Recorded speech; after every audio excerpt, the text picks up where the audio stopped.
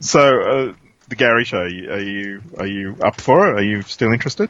Yeah, man. I'm just a bit puzzled by like the whole concept. I still haven't fully grasped it yet. You know, it's the Gary Show, the Gary. Yay. Yeah, but is like Gary going to be a mantra? Is it going to be like, a way of life? Is it, I'm feeling a bit unprepared and unsure about what it is we'll be doing, Paul. Right. Well, I mean, yeah, I must admit, the guy at work saw our tweet and he was like, "What's the Gary Show? What's that about?" And right. Okay. And yeah, and he wouldn't leave me alone, so I just said, "Look, it's about this."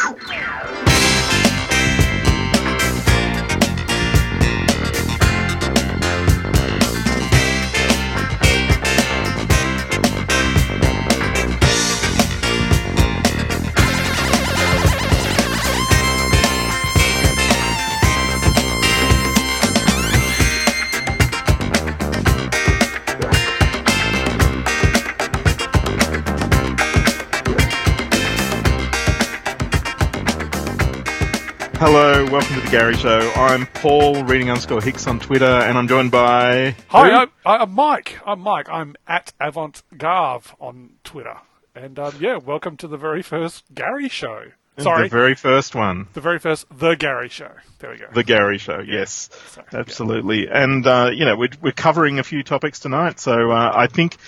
as many of you know, we are Australians who live in Australia. And Mike, have you been getting people asking you if you're okay from overseas? And are you on fire? Yeah, yes. I'm literally only on fire when I'm performing on stage. But I'm very touched, and it's very sweet of all our friends overseas to be checking in with us. It is very much appreciated. But no, whilst a vast portion of our fair country is burning, my immediate area, the city of Brisbane, is quite safe. Wow. We did have some rather smoky skies a few weeks back where there were fires in more coastal areas that was leading towards the southern states, but that's pretty much all cleared up now. So Brisbane is all okay. My family and we are all okay, and we thank you for your concern, but we are fine. How about your neck of the woods, Paul? I know it's a little bit different where you are. Yeah, well, I'm in a patch which hasn't burnt, but I'm surrounded by areas which have burnt. Right. And I work in an area which is similarly positioned where it hasn't burnt, but it is surrounded by things that have burnt. So I live in a town called Lagan. It's a tiny town, It's rural. I'm on a farm and all that sort of stuff, as people might know. I deal with wombats and cool things like that, and I'm cooler than everyone. But yeah, I drive to Canberra every day, which is the seat of government for Australia, and what a government we have at the moment. And let's just leave it at that. Yep. But yeah. Basically, there's lots of fire around there, and it's been pretty miserable. So we've had smoke in Canberra for about 4 or 5 weeks, and where I live, the smoke has come and gone. And sometimes, you'll be lying in bed, hot night, windows are open, and then the smoke will roll in. And you go, do I want to breathe or do I want to be cool? So you've got to make decisions like that at various stages. But there's a bit of change at the moment because I don't know if you can hear it, but I'm sitting in my car and it is raining. It is raining right on me, and this is the most rain I have had I'm in Lagan. This is the most rain we've had in Lagan for about a year. Wow. Okay. And we had a bit of rain last night, so nice. we have 2 lots of rain. So the way rain works in my rural area is you look at the forecast and you go, okay, it's Monday. It says on Saturday it's going to rain. You go, beauty, it's going to rain. Mm-hmm. And then Saturday comes, and by about Thursday, the forecast for Saturday is no rain. Right. Or sometimes it'll get to Friday and it'll still say rain, and then the rain will be like 1 minute, and that's it. Oh, dear. Yeah, so my dams have run dry. I've got one of those kiddie pool clamshells. It's a blue one. Yes. I've carried that up the hill, and I'm pouring water in it every few days for the sheep, and they seem to drink it. I don't know, they're scared of me, so they run away, and I don't see them drinking it. But and I put some sheep nuts. They're like just sheep. It's like chicken food for sheep. I've been chucking that around because the grass is very, very brown. It's quite fun walking around the farm because it's just crunch, crunch, crunch, crunch, crunch wherever you go, because everything is brown and crunchy. Right. It's like Sultana bran on the ground. With sheep nuts. Yeah. With sheep nuts. So yeah, the sheep are being looked after, and my neighbour was kind enough to chuck his ram in with my 6 sheep. So we had 3 lambs born over Christmas, which is quite exciting. But Christmas holidays in Australia, a lot of our work's basically shut down. So they piss off, have fun, don't come back for a week or so. So everyone went home, and everyone basically just had to stay indoors because of the smoke in Canberra. And most of Canberra people, they all go down to the coast to Bateman's Bay for holidays, which is great normally, but Bateman's Bay was on fire completely, and lots of people got stranded down there. The roads got closed and highways. A lot of people really shouldn't have gone on holidays. They should have known better, but they did, and they ended up stuck down there with no food or petrol or anything like that. Yikes. Yeah, they didn't burn to death, but they had a shit holiday because of that. So when everyone came back to work, everyone looked exhausted. No one looked like they're having a good time at all. Funny yeah. Yeah, miserable. How was your holidays? Great. I sat inside being afraid of the outdoors because of the smoke. So Ventolin has gone through the roof in sales at the moment because everyone's trying to breathe. Oh, But this rain is fantastic. I'm very happy about this rain. If you'll pardon the pun, long may it rain in Lagan.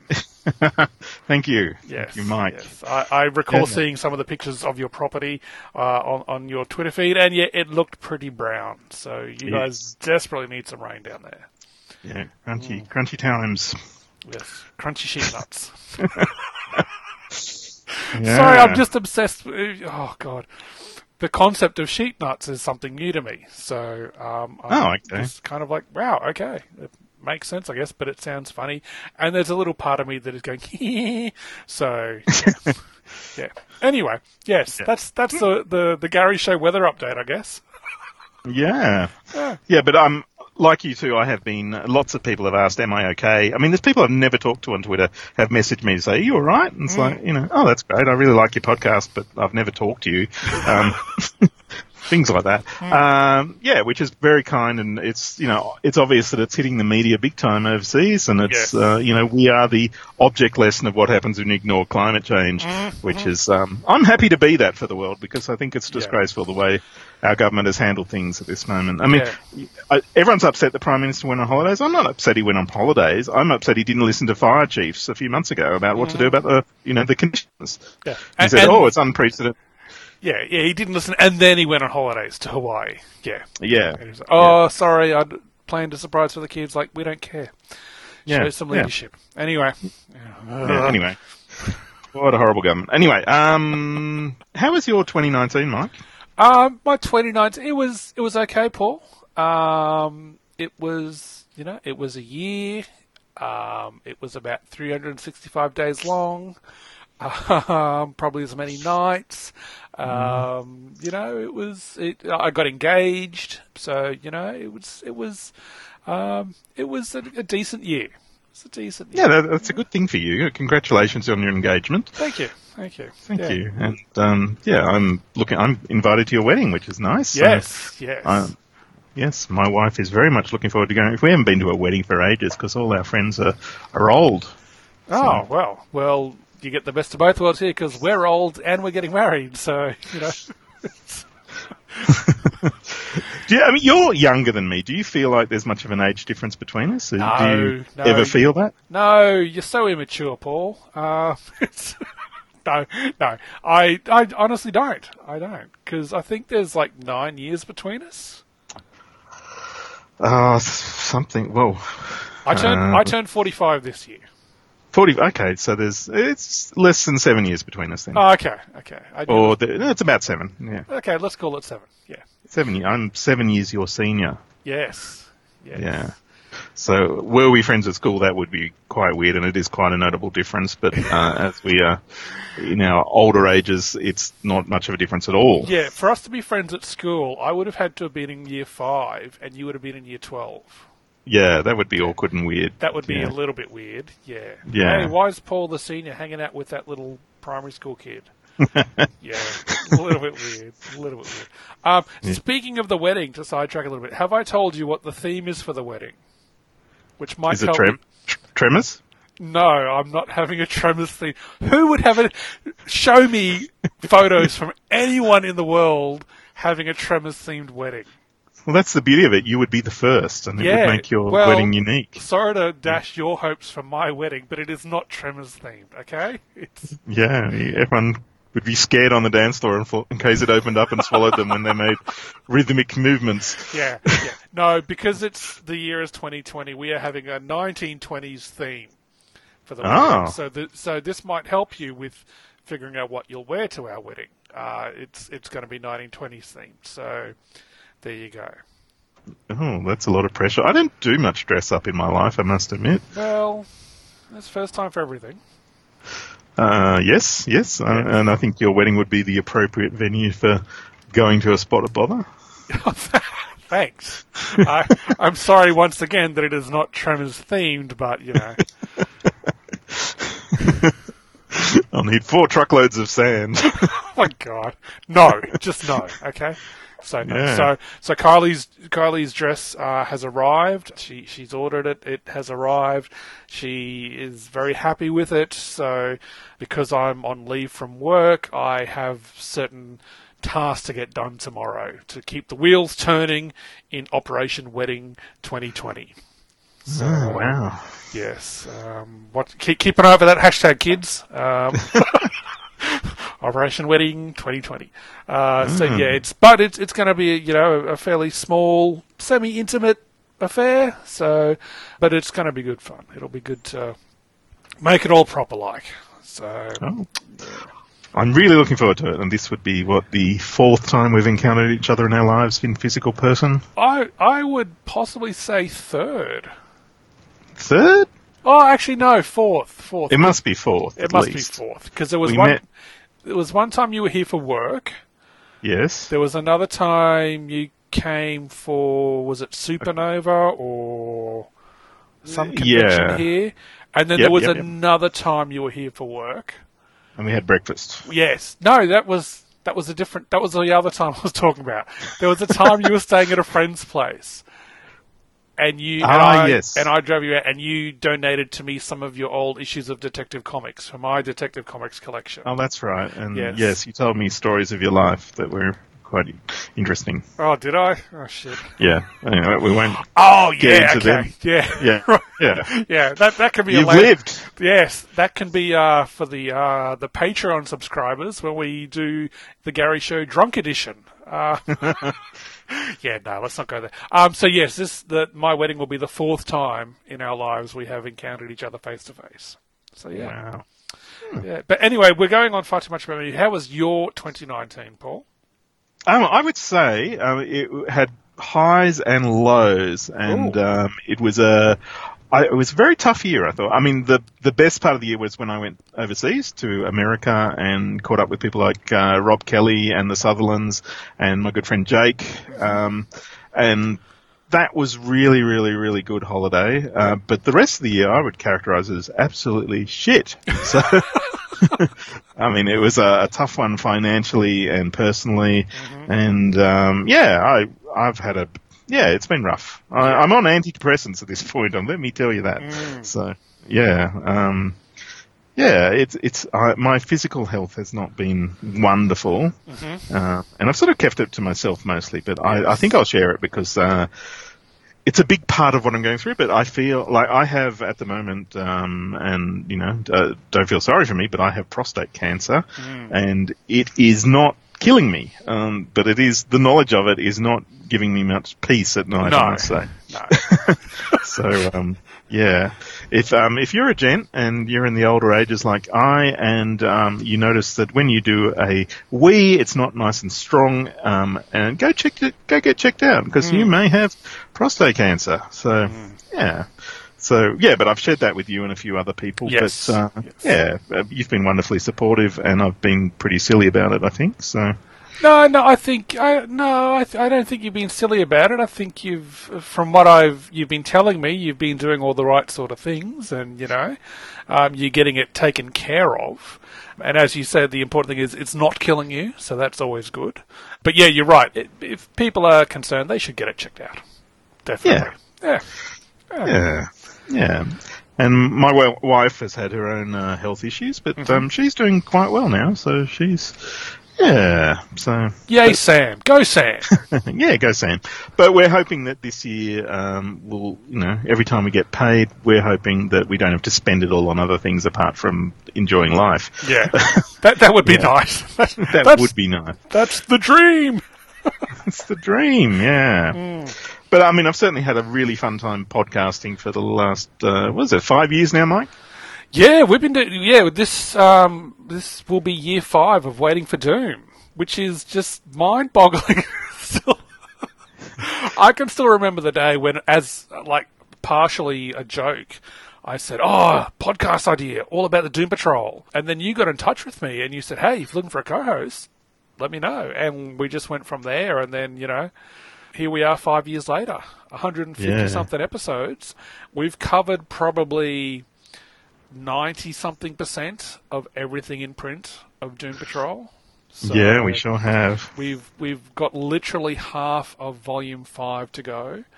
And there's a couple of... there's a small crossover with the Secret Six to get through. And then we've covered everything in print, unless another Gerard Way type thing happens. So well, you know what is happening. There's season 2 of the show, so that's... Well, yes. Yeah, we'll have to talk about that, I guess. Yeah. That'll keep it ticking along. So. Yeah. And we started DCOCD, which is... that was my baby, and I was really appreciative. You kind of let me run with that and helped a lot, and... Yeah, that was very good. It was a good idea, and yeah, you're right. It was your idea, and I was like, yeah, sure, let's go for it, let's do it. So, and that's been. For those that may wonder why I'm not in every episode, it's because I don't own everything in DC's history. I do have a DC history shelf, which has got a fair chunk of trades and, in more recent years, individual issues, but I don't own everything. And that's why it's cool that other fans of other stories can come in and help out you with that episode, whatever it may be. So, yeah, well, it took me a while to twig that was an opportunity and not a drawback, because I pretty much wanted to do everything with you, but after a while I can invite. Hey, you're the one getting married, man. But I thought it's a great opportunity to work with a lot of people. I mean, there's so many great people in the codcasting codpiece community. Wow. Lots of members in the codpiece community. Yeah, I'm leaving that one in. Oh, golly. What I'm trying to say is there's some marvelous people that you can podcast with if you are looking to do so. And, I have, it's been great to podcast with many of them, including the dearly missed Zooms Yukinori, who passed away just after Christmas, unfortunately. Yeah. Yes. That was such a shock. I knew something was up with him, but he wasn't very forthcoming. He just said he was dealing with a lot of issues at the time, and that was very, very sad to find that he was gone. I don't know, Mike. I'm not a very emotional person. Like, I don't easily cry and things like that. I shed a tear when I heard that Zoom had passed. That was really unexpected and sad. Yeah, look, to be honest, I was very saddened to hear of his passing, but regretfully, I didn't have a lot to do with Zoom, and I only heard a few of his shows, and I think he and I only chatted in a group chat a couple of times. I can't remember what it was about, but from what I read, he was surrounded by family as he passed. So, at least he was with loved ones, and it wasn't, a complete out of nowhere surprise, I guess. But everyone I've seen paying tribute to him and that knew him is, they all agree what a wonderful person he was. And I feel sad that, yes, he's left us and that I didn't get to know him more or better. But some of his stuff was,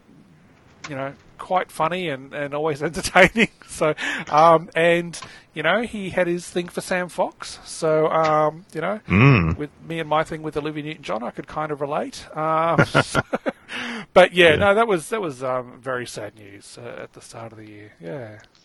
Yeah, well, he's a remarkable artist and a remarkable. I felt like when I talked to him, it sounded like Fred Flintstone talking to Mr. Spock. Yeah, I'm Fred Flintstone in this analogy. Yeah, I picked up on that. Thank you, Fred. Yeah. But incredibly talented and incredibly kind, and if you ever go and listen to the Done in One Wonders podcast, Wonders show, which he did, which was just a remarkable feat of engineering and voice recording and things like that. He put those together like masterpieces by Michelangelo, and they're still coming out posthumously, which is marvelous and also very sad. But I listened to the latest one today, which was anyway. Yeah.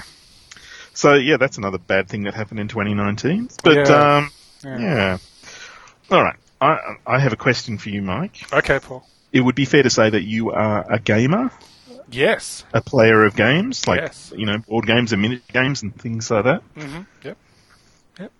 How did you get into gaming, and what was the first what was your first steps into gaming as a gamer? Gaming man? I think I've pretty much always enjoyed playing board games since I was a little kid.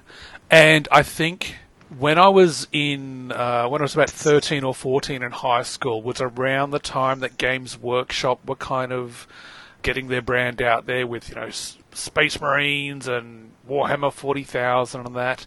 So that side of gaming was sort of always on the periphery for me for the longest time. And then when I was about, I think, 14 or 15, I picked up a board game called HeroQuest, which was a collaboration between Games Workshop and Milton Bradley. And I think that was sort of the start of the avalanche of my gaming addiction. Not that it's still an addiction, but if I was given the choice of sitting in front of a computer and playing against someone, or sitting at a table and sitting across from a person to play any sort of game, the latter would be my preference every time. So HeroQuest was kind of this very light role-playing kind of skirmish game where you moved your heroes around a dungeon and fought monsters and got treasure, and it was so cool. It was so cool that only in the last couple of years I acquired another copy of it and painted all the miniatures. So there was that, and then things like Space Hulk, which was Games Workshop Space Marine Terminators fighting Gene Stealer aliens in derelict spaceships, and then in the 90s, I got heavily into the trading card game craze. I spent so much money on trading card games, Paul. It was... Like which ones?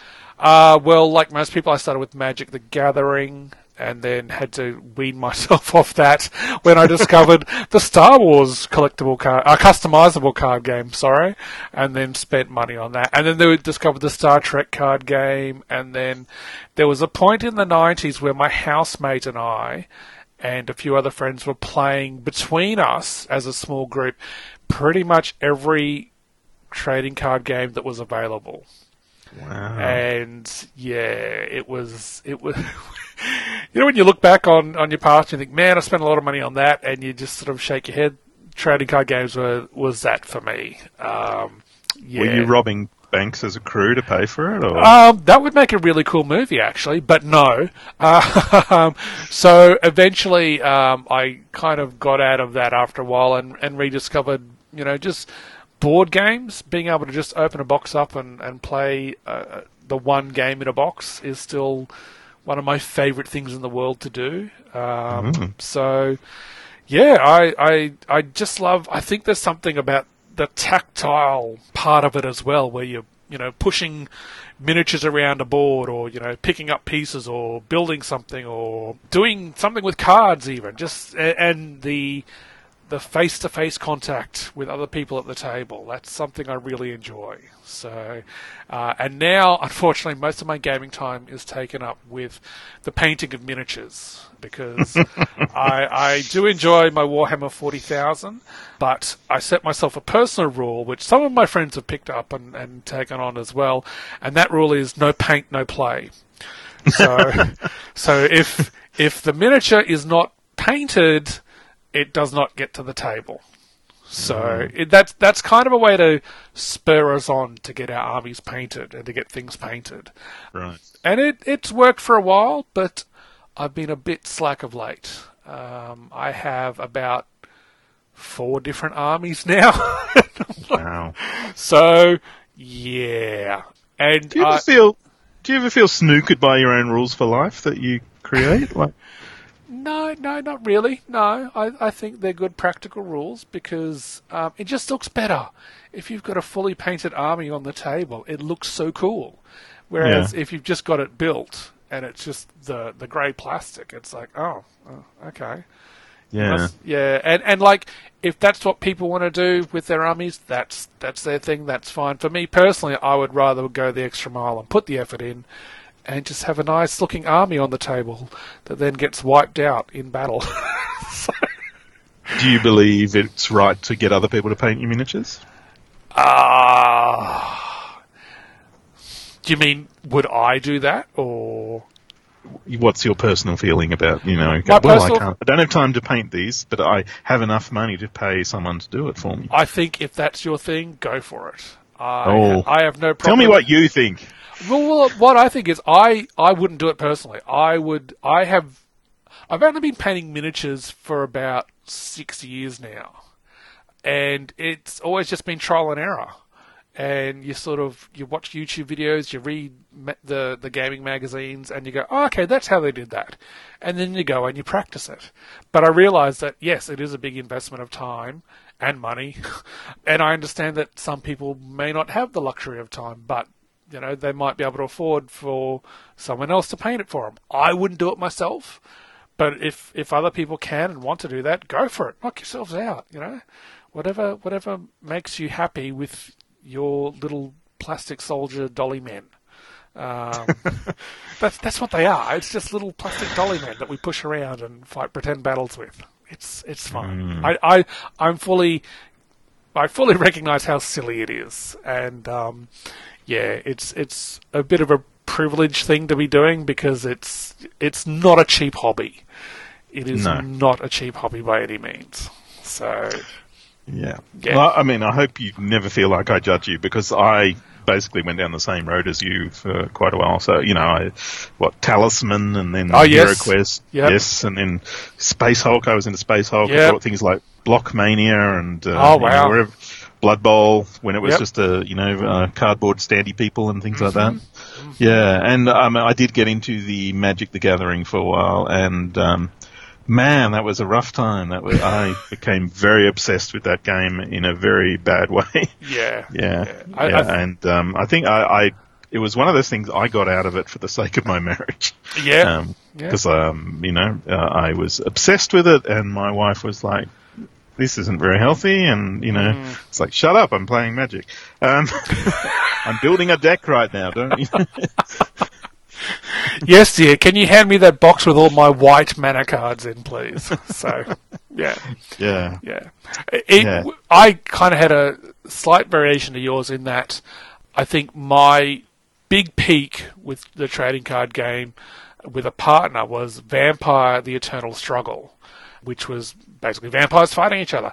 And my ex-wife showed an interest in that, and then she became addicted to that as well.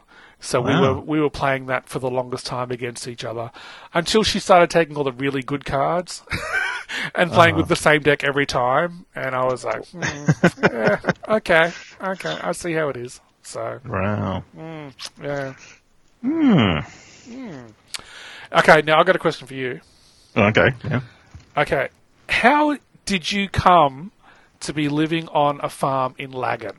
Like I know you grew up in like. I think it was Sydney. You've told me in the past. Yeah, you raised in Sydney. You spent your young man years in Sydney. What got you to a farm on Lagan? A farm in Lagan. Well, okay. So I grew up in Sydney, and my wife came from Canberra, which is like 3 hours down the road from Sydney. Mm-hmm. And she got glandular fever, dropped out of uni, came up to Sydney and just got a casual job. And I met her at church, and we hit it off, and we've been, what year is it? We've been married. It's 2020, Paul. It's 28 years this year. Wow. So she might be the one. I'm just putting that out there. Okay. But was the intention just to move somewhere, rural, or with the intention of having a farm, or did you just kind of luck into being on a farm? Well, don't rush the story. Okay. Oh, sorry. I'm keen. So, sorry for being keen. Gosh.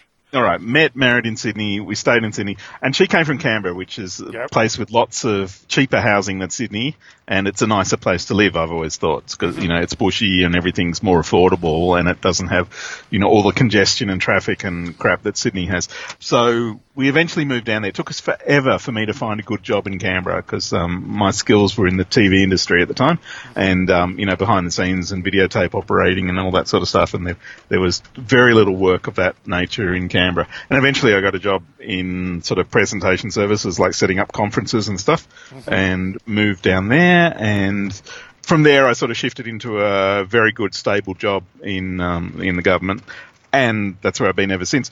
But so we moved to Canberra. We couldn't find anywhere to rent, and it turned out to be cheaper to buy a house in Canberra than to rent anyway, which was nice. Yep. And then we're living in a pretty bad part of Canberra. It was a bit rough, and things would get stolen off the front lawn and stuff like that. So we bought a nicer house, sold the other house, and then basically my wife just got wanderlust. Like, I want to go somewhere else and live. I want a different type of life than this. So for about 2 years, we looked all around Canberra. So we basically drew a circle around Canberra and just, we looked at every single property that was for sale, probably about two hours outside of Canberra. And I didn't want to move, but I'm one of those people, I'm in a situation, I'll just stay there forever unless someone pushes me. Whereas Sam is very much, I think we should do this, it'd be good for all of us and better for the family. And she's always right, which is quite annoying. So, but after many years of marriage, I've learned to trust that instinct in her, and okay, I will go with whatever you think because you think you always have better ideas for our future than I do. Like if it was up to me, I'd still be in Sydney in that dead end job, waiting for my boss to die so I could get his job. And he wasn't that much older than me, so it'd be a long time. Yeah, but I mean her saying, we should do this often leads to fantastic results. So, yeah, I guess, so we like living in Canberra, but, Canberra has its drawbacks. And, the country living thing, I was just ready to trust her. We put in an offer on a house for ages. Like, we were waiting about a year for the contract to be settled, and it had a sort of property border dispute, so we didn't know which part of... We couldn't buy it because we couldn't say this is the property, and the lady we're going to buy from was very stubborn about that. But I'm glad we didn't buy that property because it's in Cobargo, which actually burnt down. Oh wow! Okay, yeah. On New Year's Eve. Yeah. So yeah, I'm glad we didn't buy that property, and that was one of the concerns about the property because it was 10 acres, very bushy, but all of it was like. There was probably 1 acre that was flat and usable, and the rest was just 9 acres of steep bush with trees all over it, which would go up like a bonfire. Yeah. Yeah, so we never ended up with that one. And eventually we kept looking around at properties, and like Lagan is the tiniest place on earth. Like it's got a population of about 200. Oh, wow. Okay. And we kept finding properties to look at in this place called Lagan. So, eventually my wife went out and looked at one on Australia Day. No, it was before Australia Day. She was on holidays, I was still working, and she came out with the kids and said, there's this property out here, it's pretty good, do you want to come and look at it? And so we arranged to look at it on Australia Day, and drove out there, and I walked into the property and knew it was the property for us within about 2 seconds. Nice. Yeah, so part of it was to have a calmer life away from work, I guess, and which is what we've got. It is very much a case of when you leave work, you leave the city and you drive through the country. And, the country drive, it's a long drive, but it's a really peaceful, beautiful drive. And, I see wildlife everywhere that I would never see if I lived in the city. And, yeah, and living on the property, it's secluded. Like, we can't really see our neighbours. I could, walk all around my property naked and no one would know. And I wouldn't share that with anyone, so no one knows that I would do that. Yeah, thank God. You wouldn't want the neighbours to be going like, oh look, Paul's out with his sheep nuts again, and his sheep nuts. Sorry. Yeah. Anyway, yeah, we'll edit all that out. No one will ever know your secret. Yeah. It's like Slender Man, only I'm hairy and not slender. Uh-huh. Yeah. So, I mean, yeah, we've lived here for a while, and unfortunately, I can't go back. Like, the thought of living within sight of another building with neighbours and, not being able to do anything you want, it would disturb me. And I'm very, very happy with this life. There's real advantages to living in the country because, there's country security is way different to city security. Oh, yeah. Yeah, and, we've got animals and things, so we've got a bunch of sheep, we've got 2 doggies at the moment, and a cat, and some chickens, and, yeah. It's all very chill. So, I mean, there's a billion things to do, and I'll never get around to them, but, hopefully I'll do enough to stop the vegetation coming inside the house. Yeah, that's always good, yeah. Yeah. Cool. I can recommend it if you are up for that sort of life. But, no, I think I'll probably always be the city mouse to your country mouse. I think. Just possibly, yeah. I think, yeah.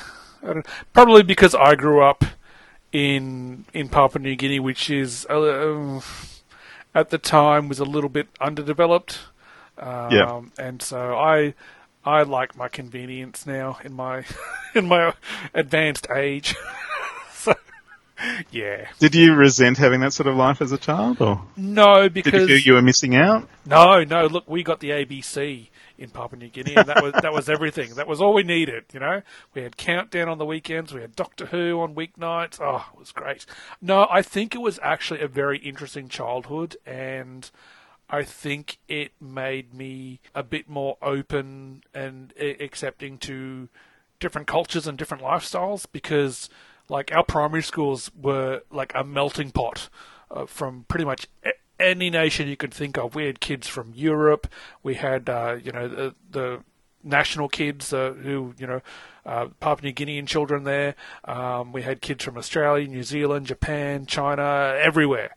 So, like, when we had sort of, World Fair Day and everyone would bring, different foods from their home countries, it was a smorgasbord, Wow. So I think, yeah, it was really interesting childhood to have, and just like racism was never a problem really in my youth because everyone was different and everyone just got along.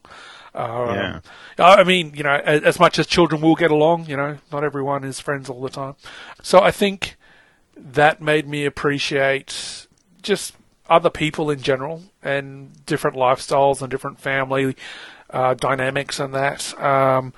And yeah, it was a cool way to grow up. And again, very small towns. Like as a kid, we could get on our bikes and ride around pretty much anywhere and feel safe. And yeah, it was really cool. And then we had to come back to Australia.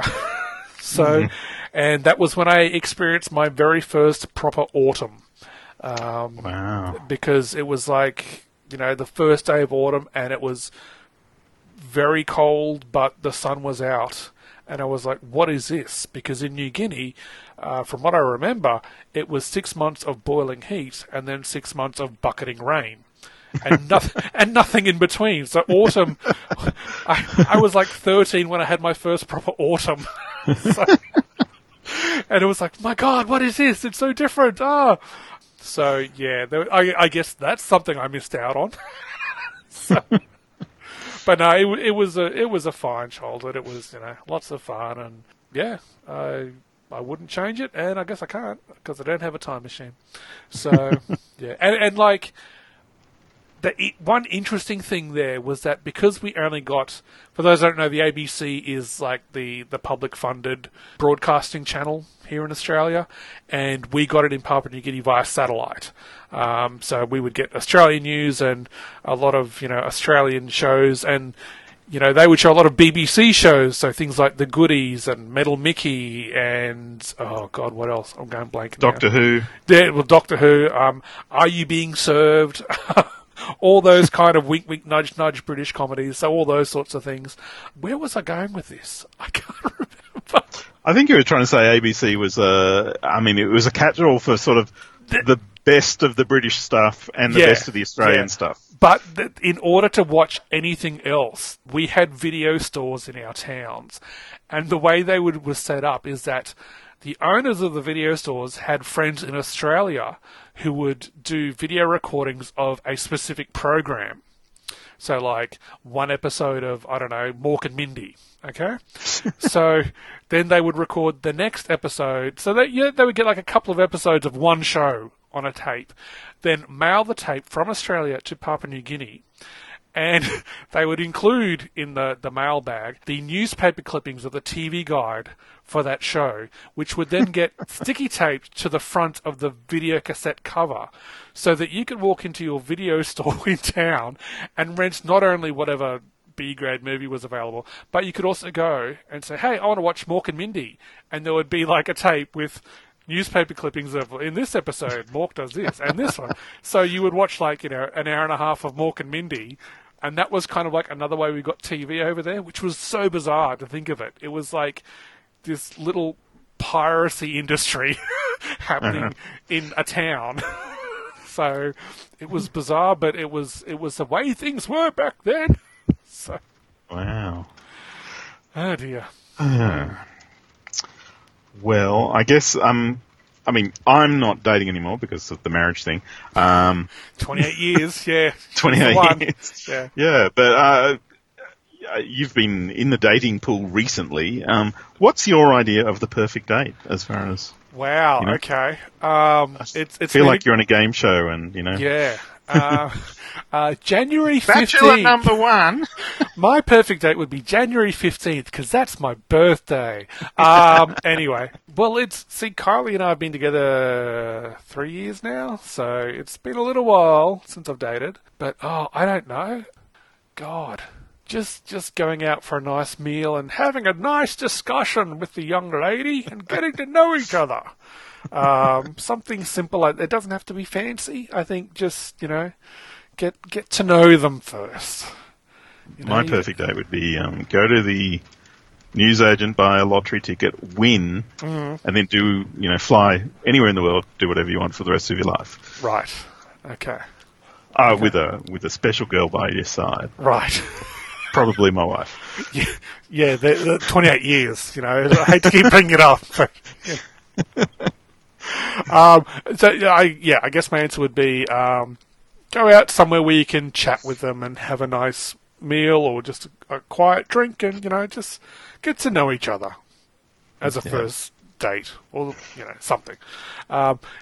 You mentioning the lotto actually brings me back to a question I have for you. Oh. Let's say you do win the lotto. Okay. What would be your top 3 priorities to take care of first? Like, what would be the first 3 things you would do with your winnings? Right, well, I'd probably buy some lollies. Go down to the milk bar with your giant-sized check and go, I'll have this many Redskins, please. Probably the number one priority would be to be debt-free as fast as possible, pay off every single debt that I have and, position myself not to have to worry about, working to live and that sort of stuff. But, then I would immediately go into fun stuff, like, of course I would, look after the poor and, all that sort of stuff.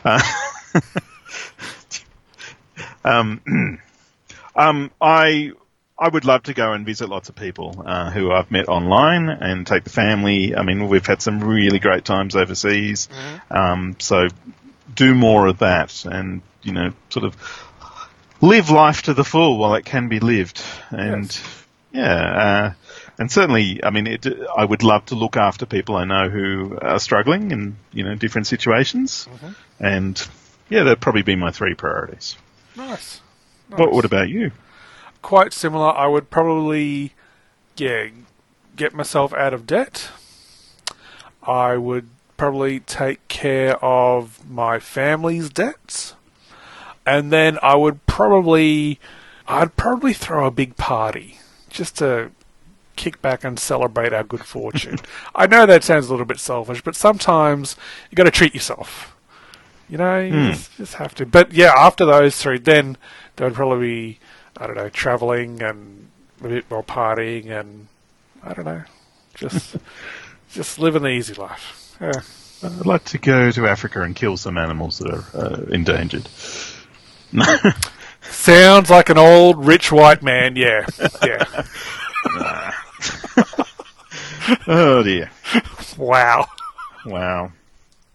Anyway, let's talk music. Now, Mike, you are light years ahead of me as far as being in touch with music. My music taste is going backwards into Nostalgiaville. Okay. And I'm tracking down things that I enjoyed when I was like 10 and 12 and, stuff like that. Whereas you've got your finger on the pulse. I mean, for instance, I very rarely see bands live or anything like that. Hardly ever. This year we are actually going to a concert we're going to see a-ha and Rick Astley. Wow. Yeah. Okay. So it'd be great to hear all their new stuff. Yeah. Yeah. So how would you describe your taste in music? I have to, without sounding big-headed about it, I have a fairly diverse range of musical interests, shall we say. I will listen to anything from disco to satanic metal, and everything in between. If it's got an interesting sound and a nice beat you can stomp your foot to, I'll be into it, I guess. I have to admit I'm probably not as with it, as the kids say, as you think I am. I mean, there's still, like, I saw a post about it was like Billboard in America or something, and like the top 10 selling artists of the last decade or something. And I think I recognized 1 or 2 names on there, and I was like, that's I'm not with it anymore. I'm just not. And similarly with for those overseas, there is a radio station for the youth over here called Triple J. They have their hottest 100 every year, so listeners get to vote in for. I think a listener gets to submit their top 4 or 5 tracks of the year, and then that gets all collated and number crunched, and then they figure out. They do a countdown over the course of an entire day, down from 100 to number 1. And I've seen some of the band names, and again, I'm like, no idea. I haven't felt in touch with the Hot 100 since 1996. So, yeah. Yeah, I would be about the same, I think. Yeah. Wow. Yeah. Did you see that thing where they had the Coachella list, and it had everyone was playing Coachella, and it said, your Coachella age is 100 minus the number of bands on this list that you know of. Yeah. Yeah, I was like 85. Yeah, I was 80 something as well. I can't remember what it was. I think I was 87, I think. Golly. So you're a little bit more hipper than me, old man. Yeah. But yeah, I love all sorts of weird, like just this evening, like because this show has come around in a very, would you say, odd fashion, Paul? It's kind of... It's not been a typical episode of Waiting for Doom or DCOCD. No. So I was scratching my head thinking, should we have some theme music? And like just today, I discovered this guy, Earl Van Dyke, who was a piano and keyboard player in the 60s and 70s with Motown-type records. And his stuff is awesome. And I'm like, how have I only just heard of this guy today? So, whereas... probably one of my all-time favourite bands that I did get to see a few months ago is a Swedish metal band called Ghost, and a lot of their lyrics are about Satan and Lucifer and his fall from grace. But I really dig their stuff. It's really cool. So yeah, I'm a bit all over the place. I'll give anything a chance, really. I think maybe because I came from a musical family, and I can play a little bit of guitar and a little bit of bass and keyboards. I just like all sorts of music, so I dig the music, Paul. I dig it all. I don't think there's a type of music that I don't like. Mm. My wife says I like depressing music because I tend to like stuff. I mean, I don't think I like dirgy stuff, but I do gravitate towards the, Phil Collins.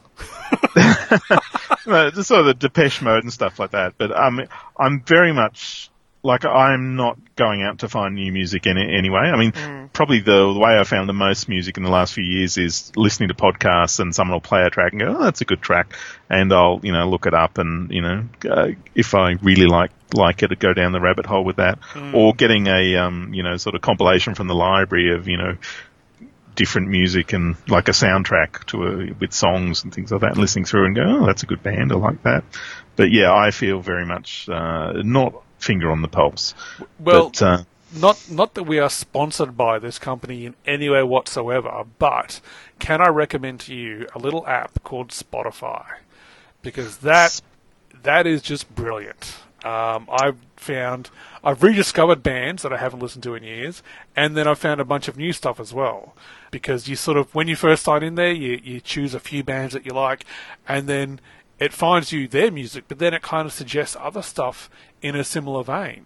And then you go, oh, I like that band. Oh, I'll start following that band. And then it adds more to like your playlists that it generates for you. And then it does like a channel where it gives you new stuff each week to listen to as well. So it's like, Spotify is so much fun. Maybe we should get a sponsorship from them. Maybe we should.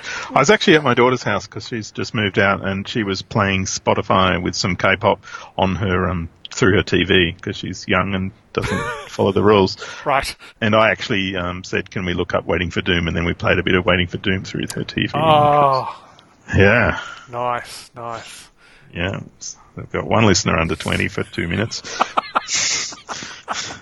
Our numbers are going up, finally. Anyway, so I sort of suggested that why don't we try and pick a song for each other? Okay. A song that you thought I might enjoy, and I would try and pick a song that I thought you might enjoy.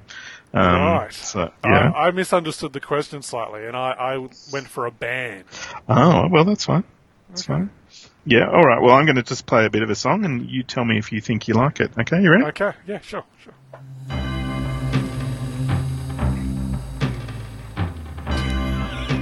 You bastard. It's Christmas time. How does that strike you? Are you into that? That fills me with anger, Paul. That's not because of... Look, at the time when that song first came out, it was very well intentioned.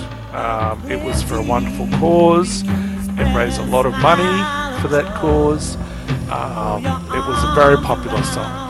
Unfortunately, many years later, someone in the podcasting community decided to do a parody version of that song for a podcasting crossover, which I had to edit together.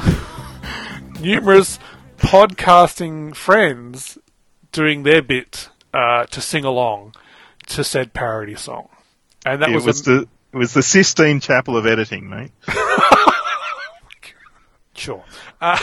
So, as much as I commend our fellow podcasters who contributed to that promo for their attempts at singing, I tip my hat to them all.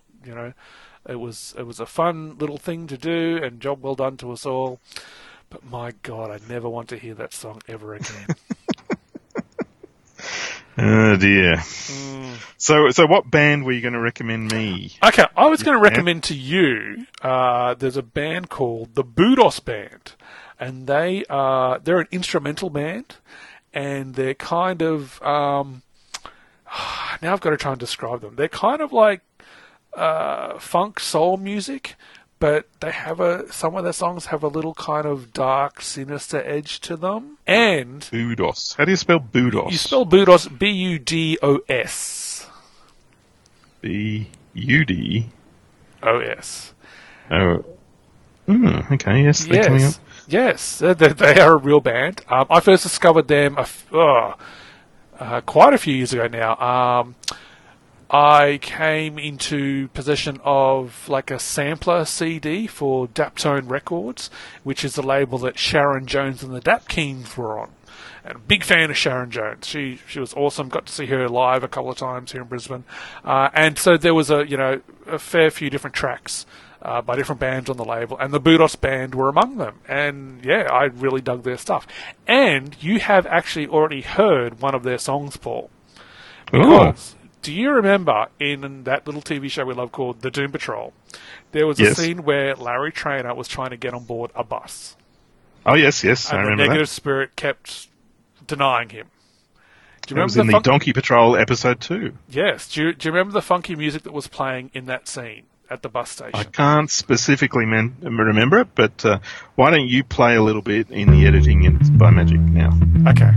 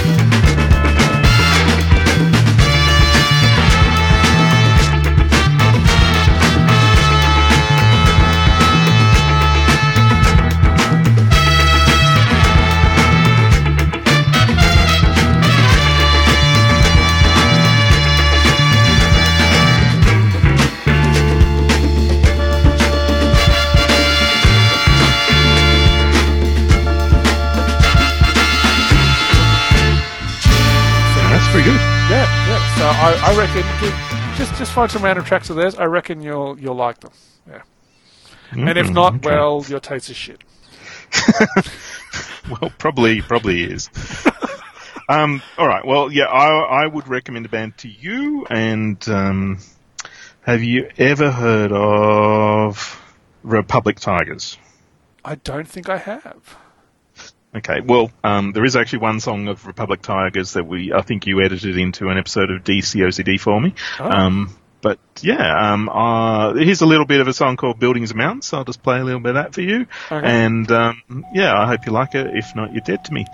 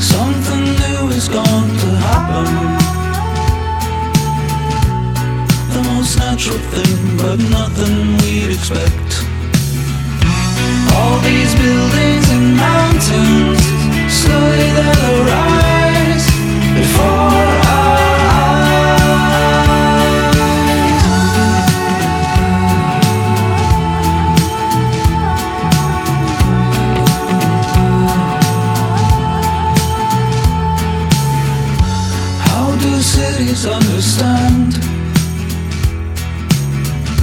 We drink our wine and wonder why we're really here.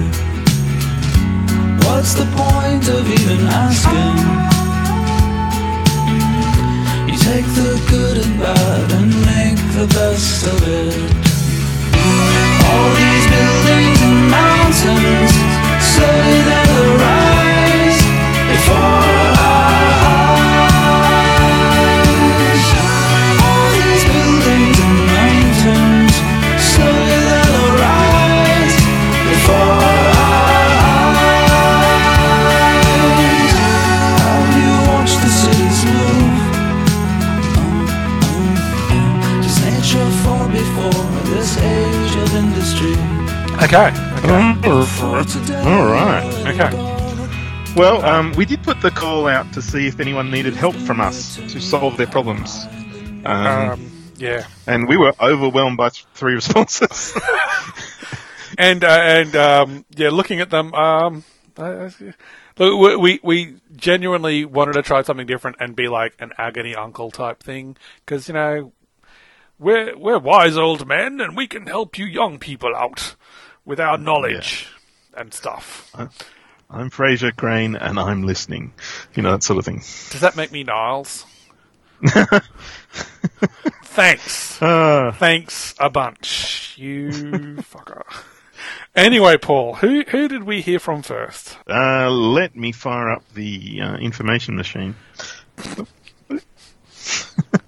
Okay, the first one we heard was from Sergeant America, and he said, "What's the craziest thing that's happened to you at the comic shop or visiting a new shop place that sells comics like a swap meet or a flea market?" Craziest thing. Having to pay nearly $10 for a single issue? Sorry, no, that's a regular occurrence. That's not the craziest thing. No, I bought 4 comics the other day. It was $32. Yeah. Yeah. Wow. Yeah. The craziest things I can think of, I wasn't actually at either shop when they happened, but one of them was at the comic shop I used to frequent here in Brisbane City. We had a massive storm one night, and this comic shop is on the street level of a building, and the office space above them got completely flooded, and so it seeped through the ceiling of the comic shop and basically broke through the ceiling and flooded the comic shop and drenched like the majority of their stock. That's a horrible story. Yeah, but that was pretty crazy, but I wasn't there. The other weird thing happened only in the last couple of weeks, at the very start of this year, for the comic shop I now go to. They had a fire in their store. So the proprietor was on his way to the shop, and apparently some businesses across the street from him had already notified the police and the fire brigade, and so he got there. His store was already a good portion of the store was up in flames. Oh, jeez. So it's either flood or fire over here. It's just, I wasn't at either place at the time, but those are both pretty crazy things to happen to comic shop. As for, I can't think of anything that crazy that's happened whilst I've been in a shop, other than the ridiculous prices we have to pay over here. Yes. Yeah. How about you, Paul? Any wacky stuff happen to you in a shop? Well, I actually read about that shop fire on Bleeding Cool this week. Did you know? Oh, no, I did not know it was on there. No, there's an article about Comics Empire burning. Yeah. That's sad. You are the common thread in both those disasters, though, I'm just going to point out. I was nowhere near either store at the time, okay? The fire started like first thing in the morning. I was probably either asleep in bed or at the gym. The flooding incident happened years ago. So, back off, man. Just... yeah. Right. The craziest thing that happened to me. Nothing much crazy happens in comics. My father-in-law had a optical dispenser shop, so he sold glasses and, would do people's prescriptions and things like that. Mm-hmm. And he had a junkie one day come in with a knife and threaten him. And he actually got out of the shop, and the junkie went up into the ceiling and hid till the police arrived and got him. Yeah, Wow. so yeah, that was interesting. But as far as places that sell comics, when I went to Heroes Con, Have you been to Heroes Con? yes, I have been to Heroes Con.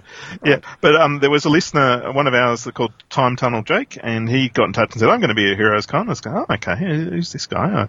I remember his name a couple of times on the interactions through Twitter, but I didn't know anything about him. So when I got to Heroes Con, I think it was like the second day, I found all right, where's his stall, and I looked it up and went and found him, and my goodness, it was like meeting a long lost cousin. Like, he just greeted me so warmly. He was giving me stuff like autographed Doom Patrol comics and amazing things like that, and just treated me like a king, and made me feel I mean, I was already on a high because I was at Heroes Con and doing all that, but meeting Jake was one of the best things that's happened to me. It was just marvelous, and yeah, he's my international comics connection, so hooking me up and give me sweet deals, and yeah.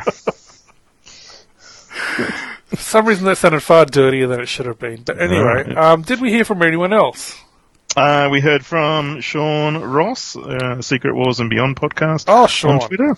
Yeah, and the personal problem he wants us to solve is, what are some of the interesting characteristics of living in a country that is also a continent?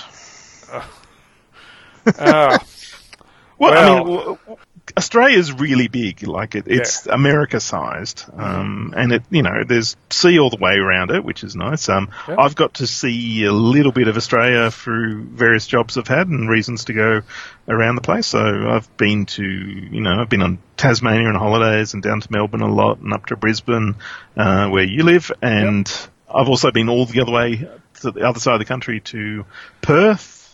And the other place I've been is Darwin. But one of the nice things about Australia is, you can watch, if you're in Perth, you can watch the sun, set over the ocean, which is, different.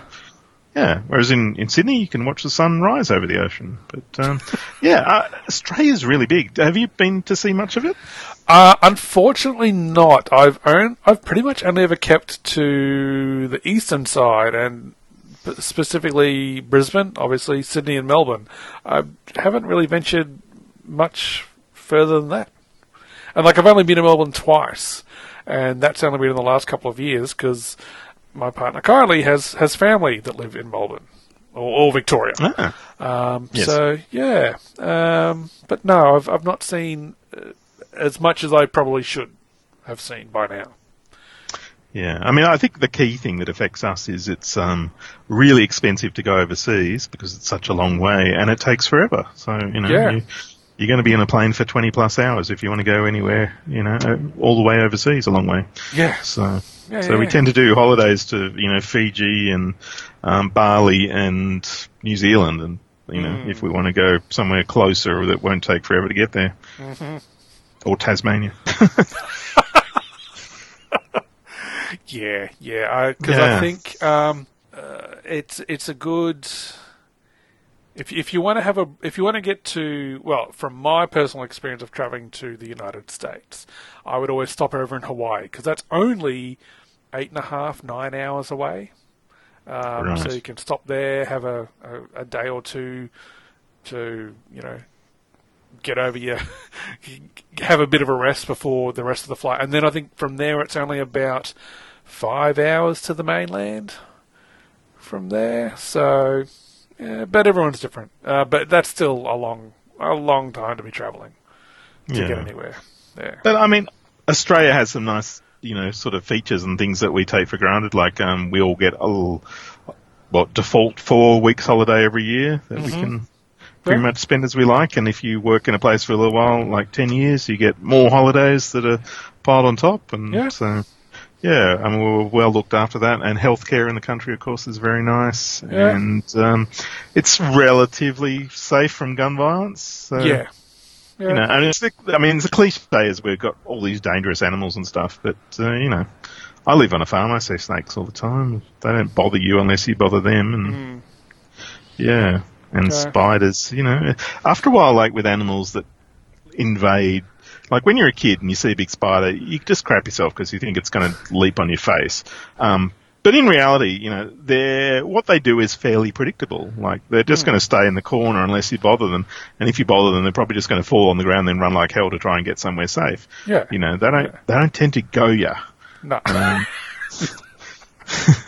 Yeah, is that your experience? I mean, you're in Brisbane, so you got little geckos and things everywhere. Yeah, like I'm not on a farm, but we have, like we get possums in our neighbourhood running along our roof at random times. So the first few nights that Kylie, because Kylie and I and her boys, my stepsons, when I moved into this house a few weeks before they did, so I kind of got used to the weird bird noises and, oh yeah, there's spiders out over there, and oh yeah, the possums run along. The first couple of nights that the possums ran along the roof when they moved in, it was like, oh my God, what's that? What's going on? And that still tends to happen. Yeah. Because we've got large, leafy trees everywhere, so the possums will jump from the tree, run along our roof, jump to the tree at the front of the house. So, yeah. So, yeah. I guess one interesting thing about our country is we have some amazing wildlife. We do. And did you read about the wombats during the Yeah. bushfires? How cool was that? The wombats were opening up their burrows to other animals.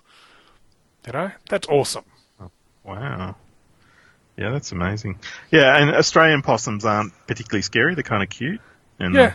Yeah, they're more akin to big squirrels than the opossums of America. So, and they're just ugly. Yeah. Ugh. But I tell you what, there ain't no party like a possum sex party. Just gonna note that down for possible title of the episode: possum sex party. Right. Okay. Yeah. Sure. Yes, those are. Woo. That's a lot of weird noises there. Yeah. Yes. Yeah. But we did get one other question which falls into the category of serious question, which is from Green Lantern HD. Now, I don't know much about Green Lantern HD, except he is I presume it's he is a bloody top follower to have. Like, if he is listening to your podcast, he will support you 1,000,000,000%. And, he's enthusiastic and he likes all my lame jokes on Twitter all the time. So, and stuff like that. So, in my book, top bloke. So, anyway, but GL asked, I want your opinion on losing a friendship for no other reason than time, work, life, circumstances. They all interfere and make you drift away from friendship. How then can you call yourself a friend or a best friend? Yeah, well, that's a tough one. I mean, I've certainly had friends. I've been, particularly with people I worked with, I've been really close friends with people, and then I've moved on to a different job, and you just sort of drift away, and it's really hard to maintain. Or in your younger days, there's people who like, we had a bloke who came to live with my family for a while, and, he had a lot of depression and stuff, and I remember saying to him, I'm going to be your friend for the rest of your life, and I'll always look after you and everything, and that turned out to be complete crap, because, I haven't kept up with him and things like that. And sort of friendships are hard, and it's really hard to artificially keep them going. And I think it takes two people to keep a friendship engaged. I don't think you can do it on your own. Nope. It's tough. But a lot of the friendships that I've had for a long, long time have been have not been reliant on how often we see each other. It's very accepting that, we're going to go for 9 months without talking, and then, one of us will visit the other and stay, and we'll, stay up till 2 a.m. talking and, just catching up and everything. But the friendship is not, it's not a hungry beast that needs to be constantly fed. And personally, one of the best things to do with your best friend is marry them, which is what I did. So, I consider my wife my best friend. And, that's not going to work with every friendship, though. No, it's not. It's not right for every friendship. No. But that's a good way to go.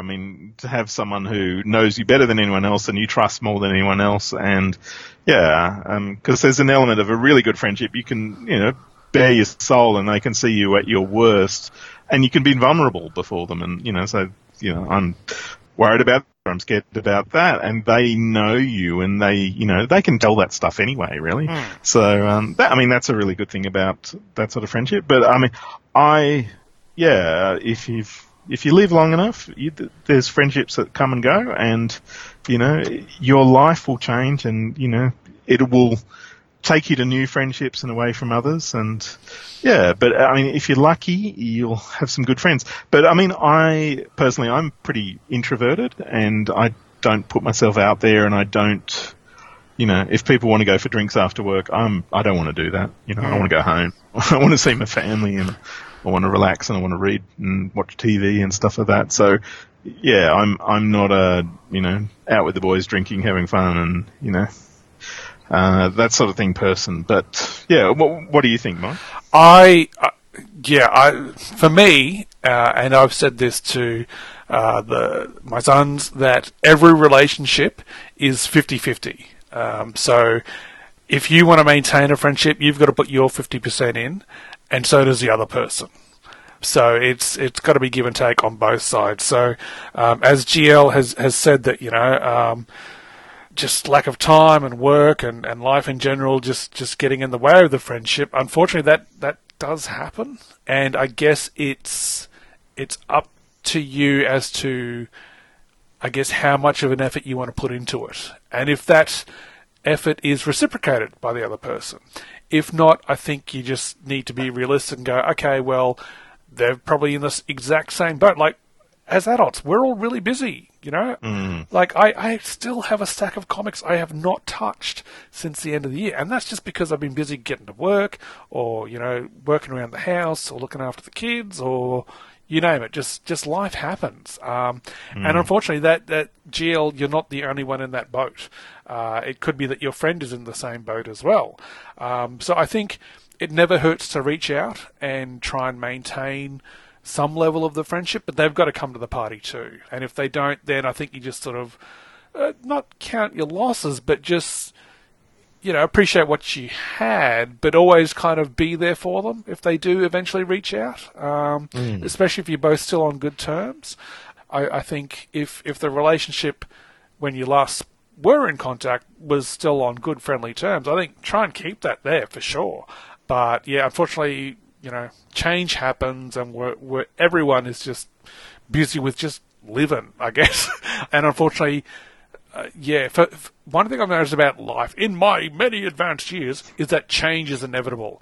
So that everything changes, like your habits, your day-to-day routine, and I'm talking over time. Eventually, not it changes every single day. But yeah, relationships change as well. So, and that happens with friendships, unfortunately. Whether it's just life getting in the way of that friendship, or whether, there's a falling out. It could be for any number of reasons. But I think in trying to be helpful to GL, I would say, maybe reach out, see if that effort is reciprocated. If it is, awesome, yay, you're still getting along with your friends. If not, just, I guess be there for them if they do eventually reach out again, but maybe just carry on with, I think you don't want to give up your own time and energy fretting about something that might not ever be what it once was, if that makes sense. Because, life's too short, really. So I hope your friend does reciprocate with a similar effort to any that you might be putting out there to try and maintain the friendship. But if not, I'm sorry to hear that.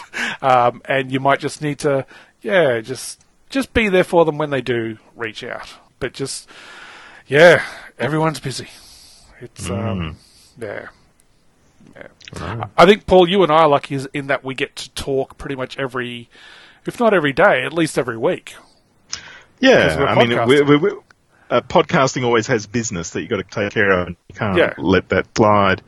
But, I mean, we're also friends, and, you tweet something, and I quite often, contact you directly rather than going through Twitter about it and things like that. Like when you got the Lego figs the other day, I was like, where did you get them? Yeah. That was some pretty sweet Lego figures. Yeah. All right. Well, I mean, I hope everyone has enjoyed the Gary Show. I think it's probably the best one we've done. It is, yeah. So best one this year? Yeah. Best one of 2020. I hope everyone has learned a little bit about what it means to be the Gary. and picked up a bit of the Gary vibes, you know? Yeah. Yeah. And send those questions in, whether they're serious, agony uncle type things, or whether they're just stuff for Paul and I to chat about. Yeah. Yeah.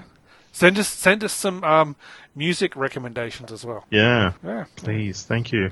Yeah, but thank you, Mike. Thanks for joining. Thanks, Paul. Yeah, thanks for the Gary tonight. Yeah. Keep on Gary. Yeah. All right. Bye. Bye.